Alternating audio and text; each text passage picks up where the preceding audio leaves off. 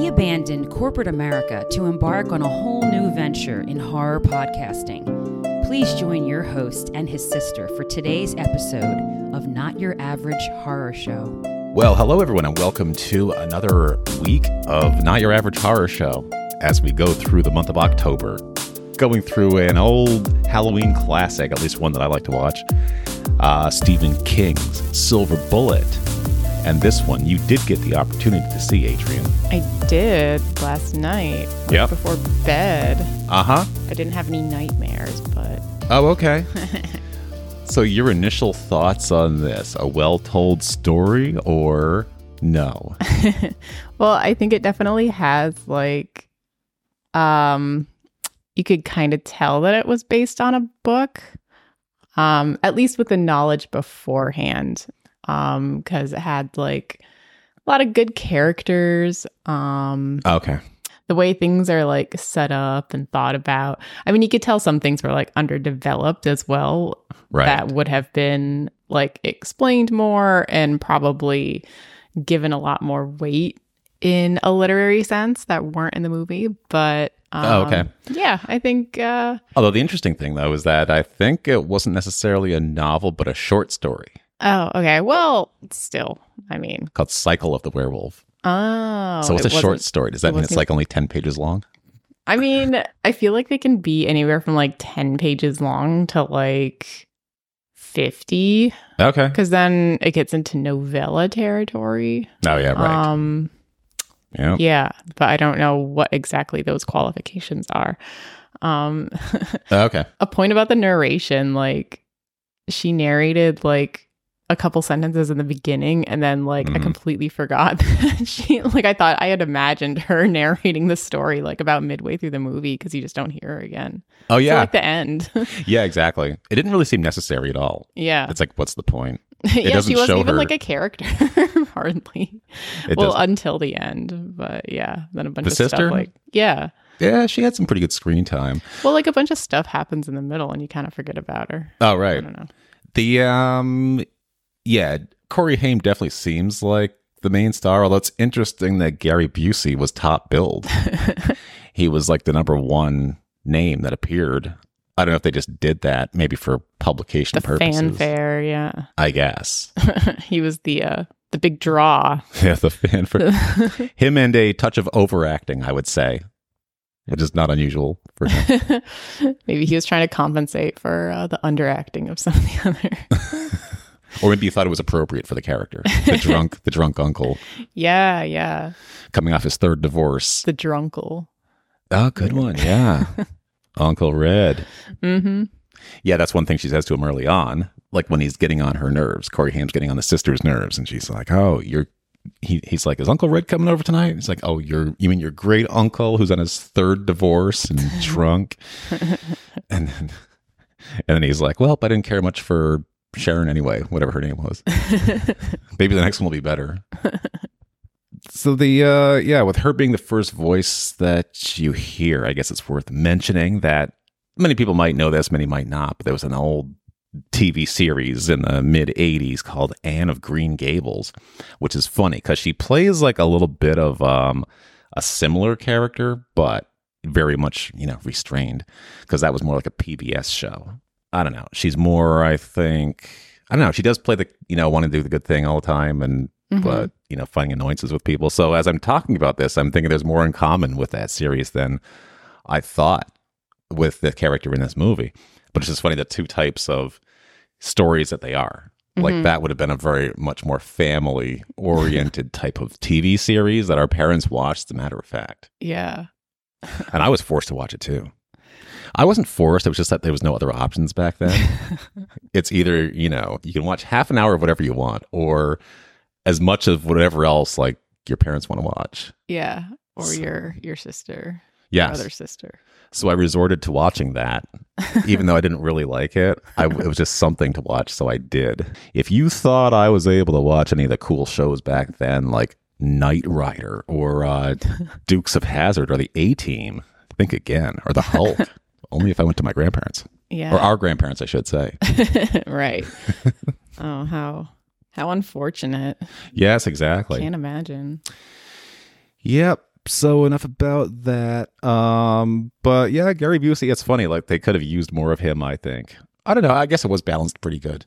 Yeah, there was the more beloved characters didn't start appearing more until like the last third of the movie.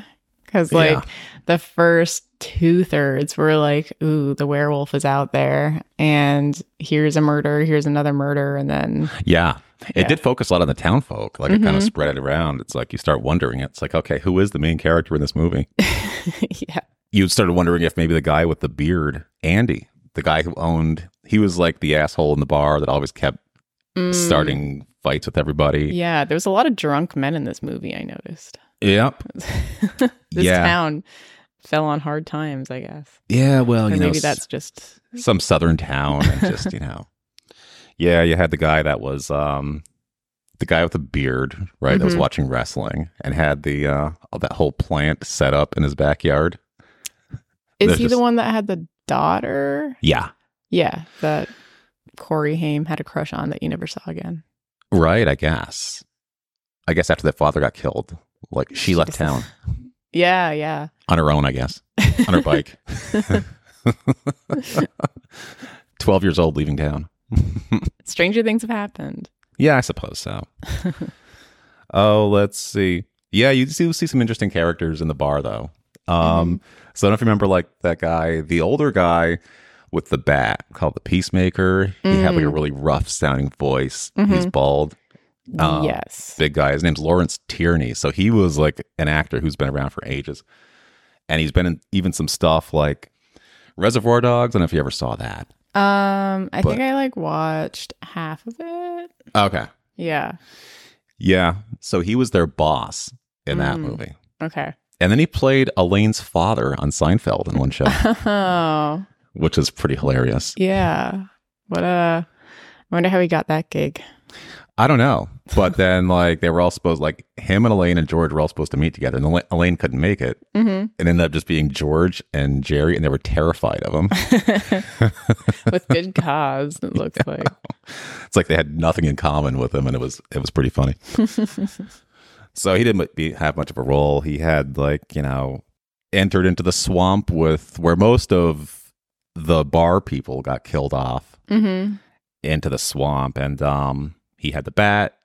He was hitting the werewolf for a few hits. And then suddenly you see the bat shift over to the other side of the screen. And then the werewolf is hitting him with the bat. Yeah, it kind of zoned in on that werewolf arm coming down on the guy for like 10 minutes, it felt like. Yeah. And then like the mannequin head. I mean, oh right, I didn't even know who that was supposed to be. The effects are generally fine, but like, yeah, that one instant where it was like this, it looks like one of those weird Halloween masks. It actually kind of looked like Gilligan from Gilligan's Island. Oh right. Like, tossing up a mask of like Gilligan. Yeah, it was kind of like split in half, right? Bloody, but yeah, it did look like a mannequin. Like not even any hair, I don't think. I guess I figure it was dark. Yep. Well, I don't know what they were thinking. It could have been done better. If they had seen a couple of Friday the 13th, they could have come up with something better, I think. Yeah, or get your friend on board, the special effects guy that we did a whole episode on. Oh, yeah, Tom Savini. Yeah, I guess they couldn't afford him. But that would have been a good hire. Yep. So that, there was a few things going on in this movie. It's just like as, early on, like the body count starts racking up pretty quickly as, you see the first lady who was, had the sleeping pill. She's pregnant. And then what did the guy say? She like pulls him aside in the bushes on that 4th of July event. And she's like, it's your baby. You got to help me out with this. He said, it's your oven, but it ain't my bun.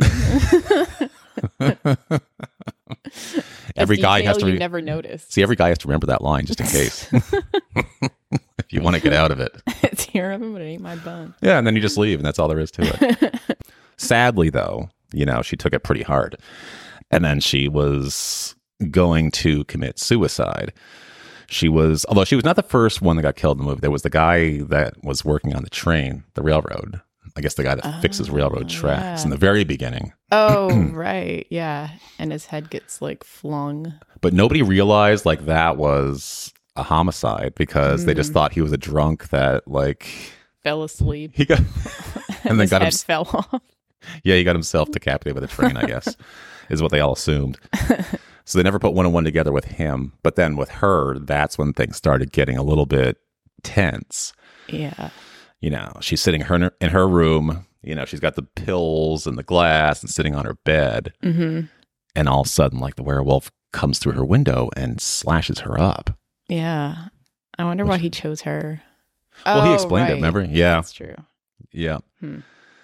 But it's too bad the way, I mean, it's just, it's sad that, you know, yes, she's there trying to commit suicide, but taking one pill at a time on her comfortable bed.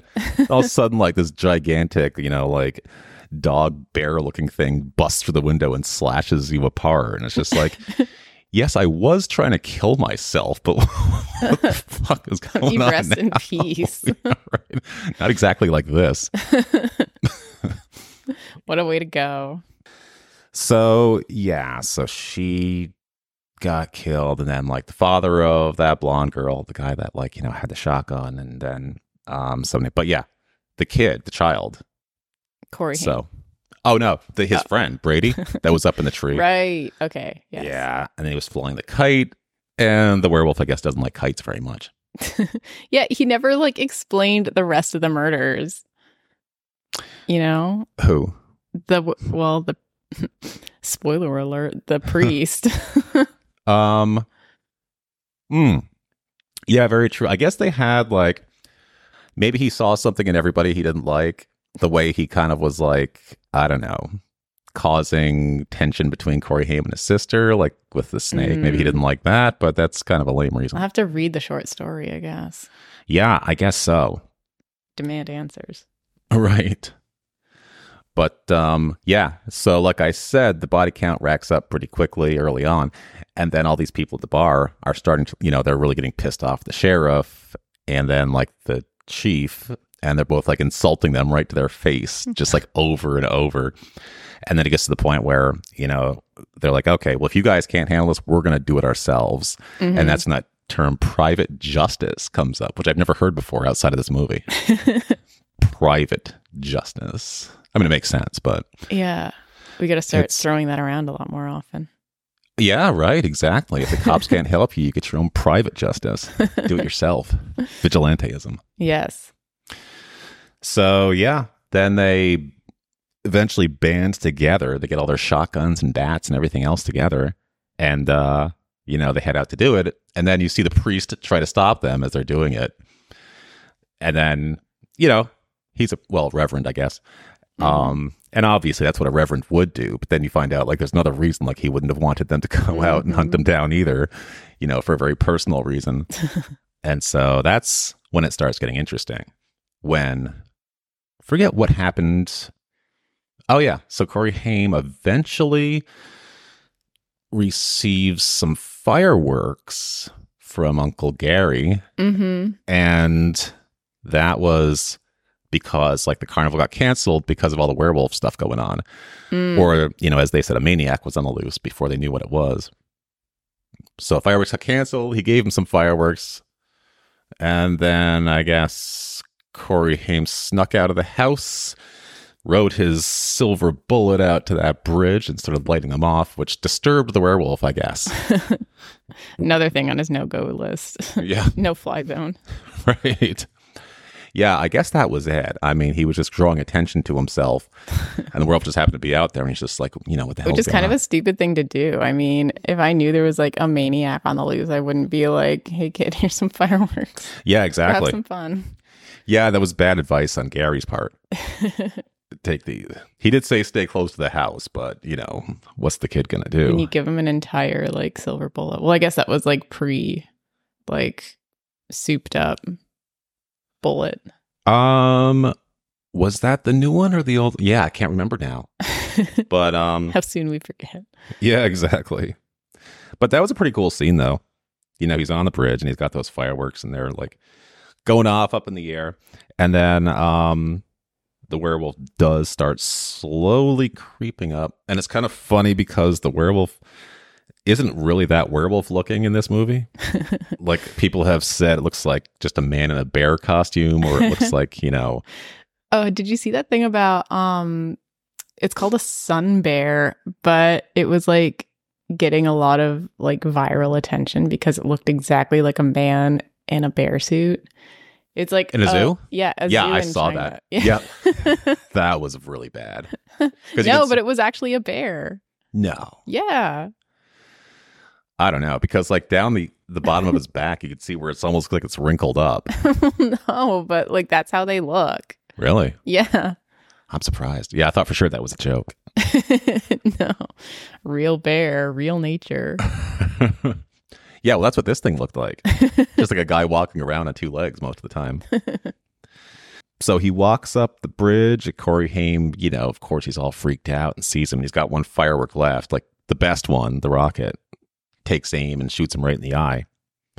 So that does the job good enough to at least get him out of there for the time being, and enables him to get back home. And now he's freaking out because he knows exactly what's going on. Like he was the first one to say, "Hey, maybe it's a werewolf," and he had like no evidence whatsoever to support that. He brought some common sense into the room. I guess so.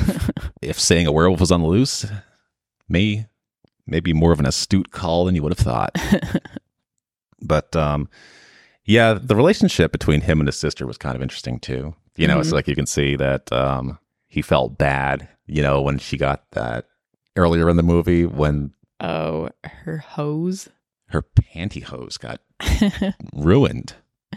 And gave her $2, which they're like $10 now, I guess, with inflation. So that was a funny scene though when you think about it. Like as you're watching it, it's just like, oh, that's nice. But then like when you really break that down, it's just like it's midnight. He comes into a room. Here's $2.50. He lays. Well, he couldn't sleep. He was like, you know, shame was keeping him awake. Yeah, he couldn't sleep because he was ashamed and she was pissed, so she was still awake too.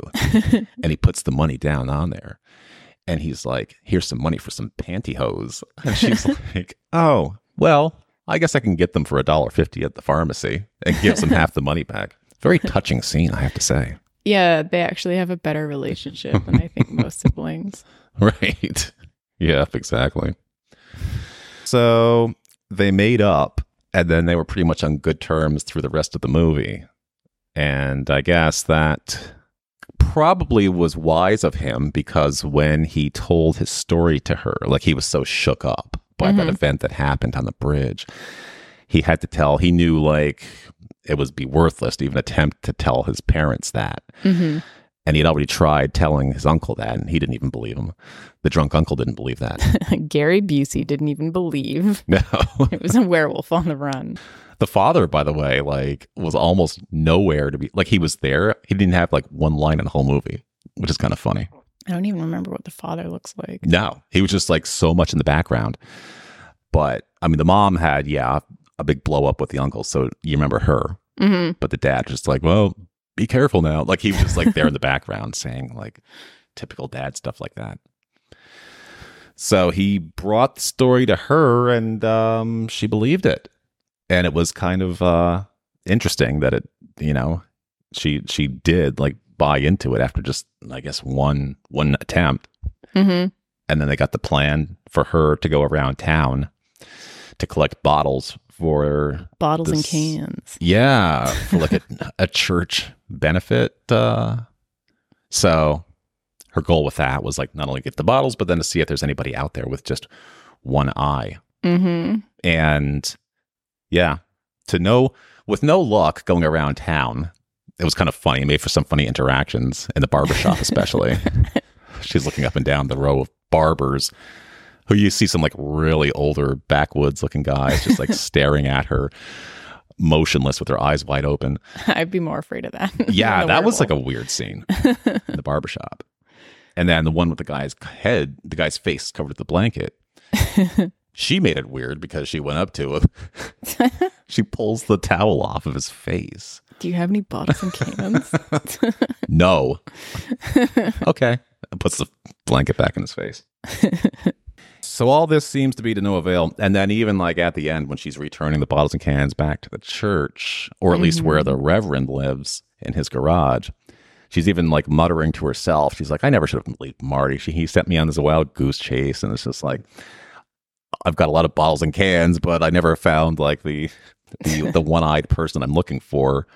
And right as she's saying this, like you see the guy gardening, the Reverend is gardening right there, like in his full black, you know. I guess do they always wear that even in their downtime? I mean, I don't know. I haven't met many. Well, I mean, I've met some, but I guess not in like a casual. Maybe I wouldn't know. Maybe they do dress in their casual It's clothes. Possible. If there's any reverends out there listening to the podcast, let us know. I know there are some religions that do. I think if you're Orthodox Jewish, because like you go through neighborhoods around here and then sometimes you'll see them like even their back, even like, you know, hammering something onto the side of their house, they'll be wearing all that, like a suit. Yeah. And the Amish will do that. The Amish. Yeah, that's and like a more... Buddhist monks, always in orange. Okay. So that led to a pretty scary scene. I mean, it was like a surprise. Like I never saw that coming the first time. Although I think somebody ruined it for me. But it was kind of an interesting scene though. Did you see that coming? That it was him? No, actually. She just wheels the cans into the garage, at his garage, before she even sees his face. And she's like ditching them out. And then she falls down in the cans because a mouse scares her. And then like under the can, she sees the bat that the guy at the bar owned, and the bat's broken. She's like, oh, that's kind of strange. And as she's turning around, like she's face to face with the Reverend. And sure enough, he only has one eye. So that was a pretty like interesting scene, pretty creepy scene right there. And you can see how terrified she is. And she kind of runs out. And I guess he kind of like, he probably suspects that she knows something. He knows she knows now. Yeah. I mean, he probably put it together pretty quickly because she's his brother. And he knows who did that to him, which was Corey Haim. They both figured out that, this werewolf will attack you even if there's not a full moon. But because like he really wanted to kill Corey Haim with his full force, he would wait until the next full moon, which bought them some time to prepare for that, I guess. Right. And then, you know, up until then, I guess they did finally convince Gary Busey. I can't remember exactly how. Well, I don't think they ever really fully convinced him. He was just kind of like, okay, fine. Yeah. Yeah, I mean, he went far enough to do the silver bullet for them. Yeah. Like, to get that made. Which that was a cool scene, I thought. And that's where the narration kicks in. Like, it was so inexplicable. Oh, yeah. It was so inexplicable how the narration just kicked in some spots and not others. Like, there's this guy, the gun shop owner, making the silver bullet. And you see him, like, with the tools and stuff. And it's pretty cool. He melted down the necklaces.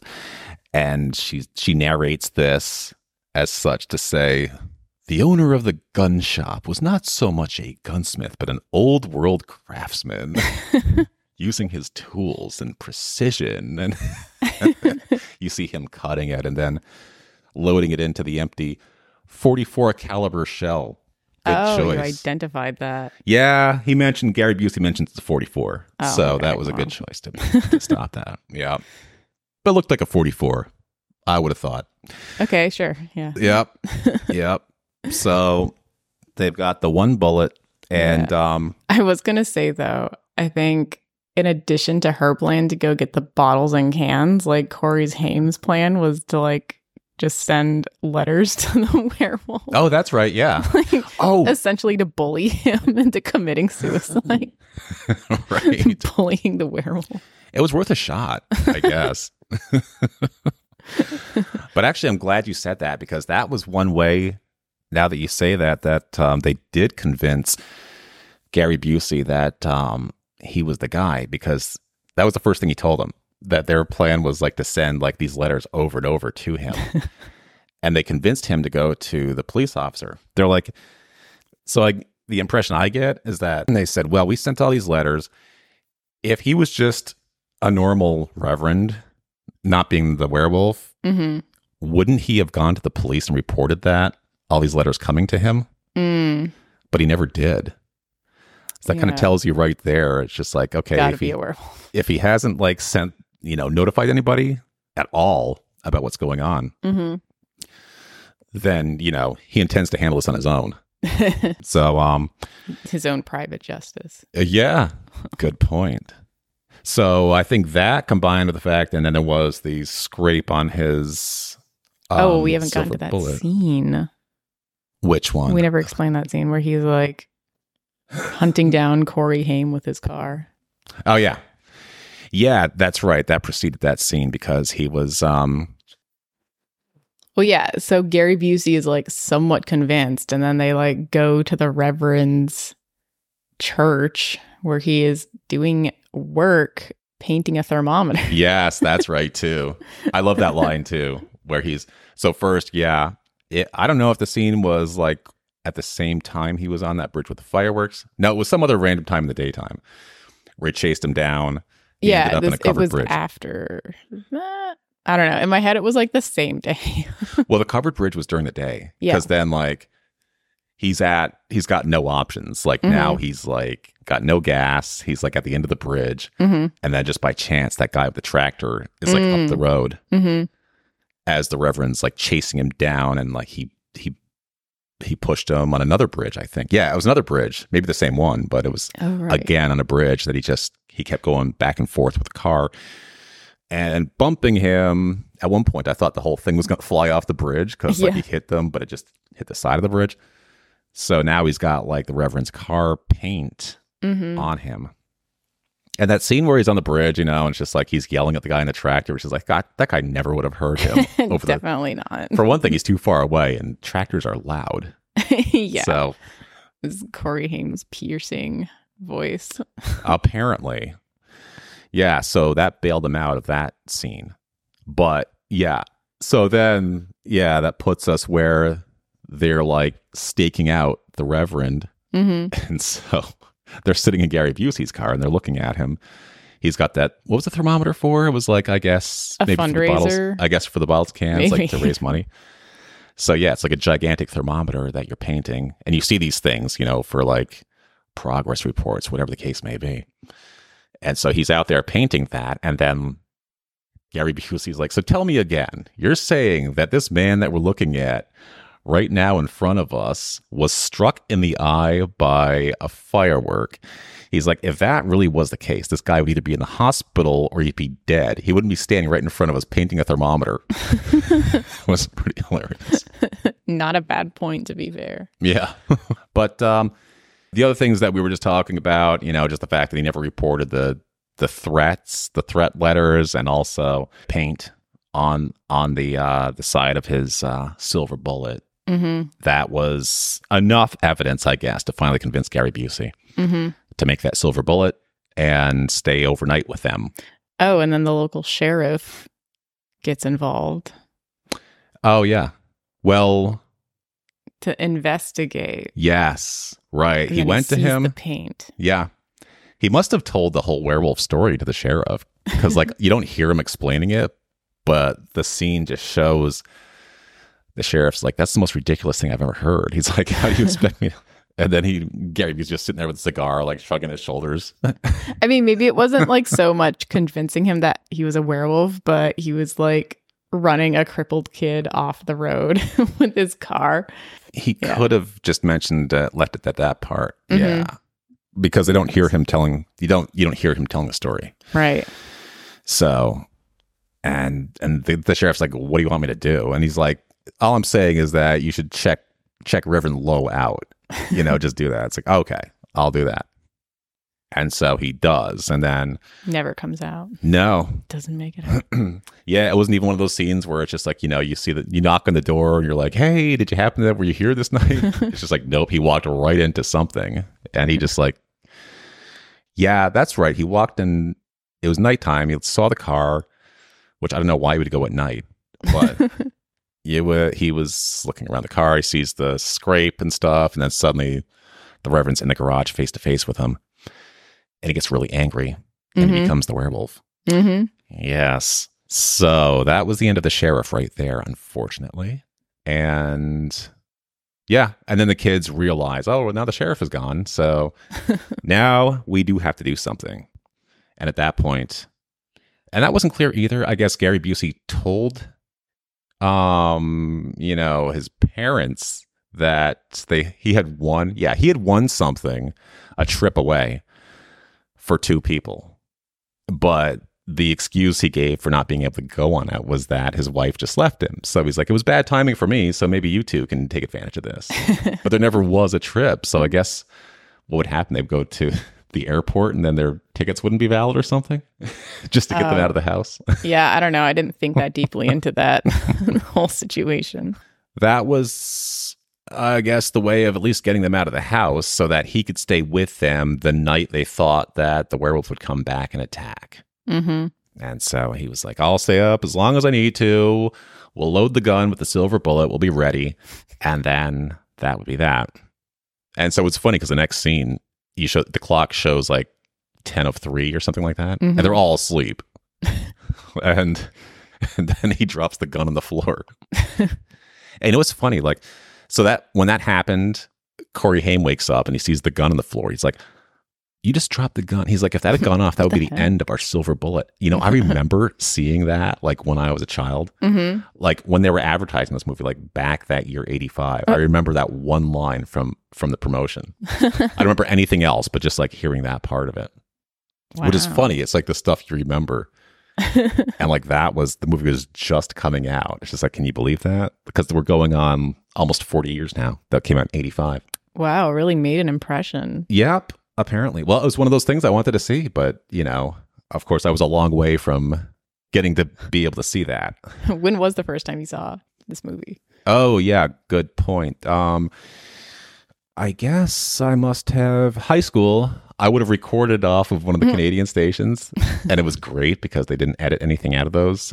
So everything, like, they would leave, no matter how, like, every severed mannequin head. Right. Like what the movie was, like it was any, like, a sex scene, they would leave all that in there. Like they just didn't care up in Montreal. Canadians. Yeah. That was the one. Yeah. The one thing that enabled me to see some of this stuff was just living close enough to the Canadian border to be able to watch that on TV. Antenna TV. Oh, yeah. There was no cable option, no satellite up there. No way. Yeah. Terrible. But like I said, I remember like a kid in high school ruining it for me because I overheard him talking to another buddy of his. He's like, oh yeah, did you ever see Silver Bullet? He's like, it's great. He's just like, there's this werewolf going around and this kid like shoots a werewolf in the eye with a rocket firework. Then the next day, like his sister sees that the Reverend has no eye. So like, oh, that sounds interesting. Basically get the whole plot of the movie in homeroom. Right. Yep, exactly. So, so it was, it wasn't like the most exciting. I mean, the werewolf does come in, of course, after a few like false scares. And then like, and after Gary Busey takes the bullet out of the gun. Oh yeah. Like, I don't know why. Like a horse's ass. Right. I got this familiar feeling coming over me that Let me just remove our only weapon. I felt many times in my life. He's like, yeah, what's that? I feel like a horse's ass. I'm taking this bullet out of this silly gun. It's like, I'll sit here and stay up, but because I said I would do it, but you guys are going to bed. And then like a minute later, the werewolf like busts through the window. That was his cue. The bullet goes. That was smart of the werewolf, though. Yeah. If he was listening in, he had his ear up to the wall or to the window. He was just waiting. He's like, oh, the dumbass pulled the bullet out of the gun. Now I can really come in and wreak havoc.